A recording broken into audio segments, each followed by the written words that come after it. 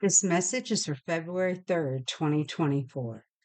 Dear child, it's so good to see you again. Continue to pray daily for peace on earth, the conversion of the evil ones, and for God's intercession with our world leaders. It is vitally important that you do this each and every day and encourage others to do so too. Child, the time is coming when all of the strife shall be behind you. Trust us, for what we tell you is true. We would never lie to you, my child. Much better days are coming, filled with peace, joy, love, and happiness. Look forward to these days, for they are quickly approaching. Yes, my child, you are living in very exciting times.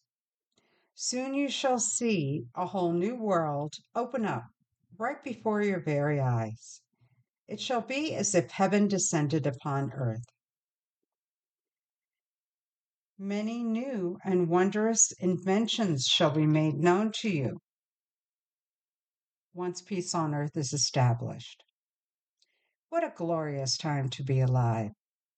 All of mankind shall love God with their whole heart and soul and love their neighbor as themselves. So remain very close to us in the days ahead, and we shall guide you through it all. Now go in peace to love and serve the Lord. We love you very much and are guiding you. Love, the Blessed Virgin and Christ.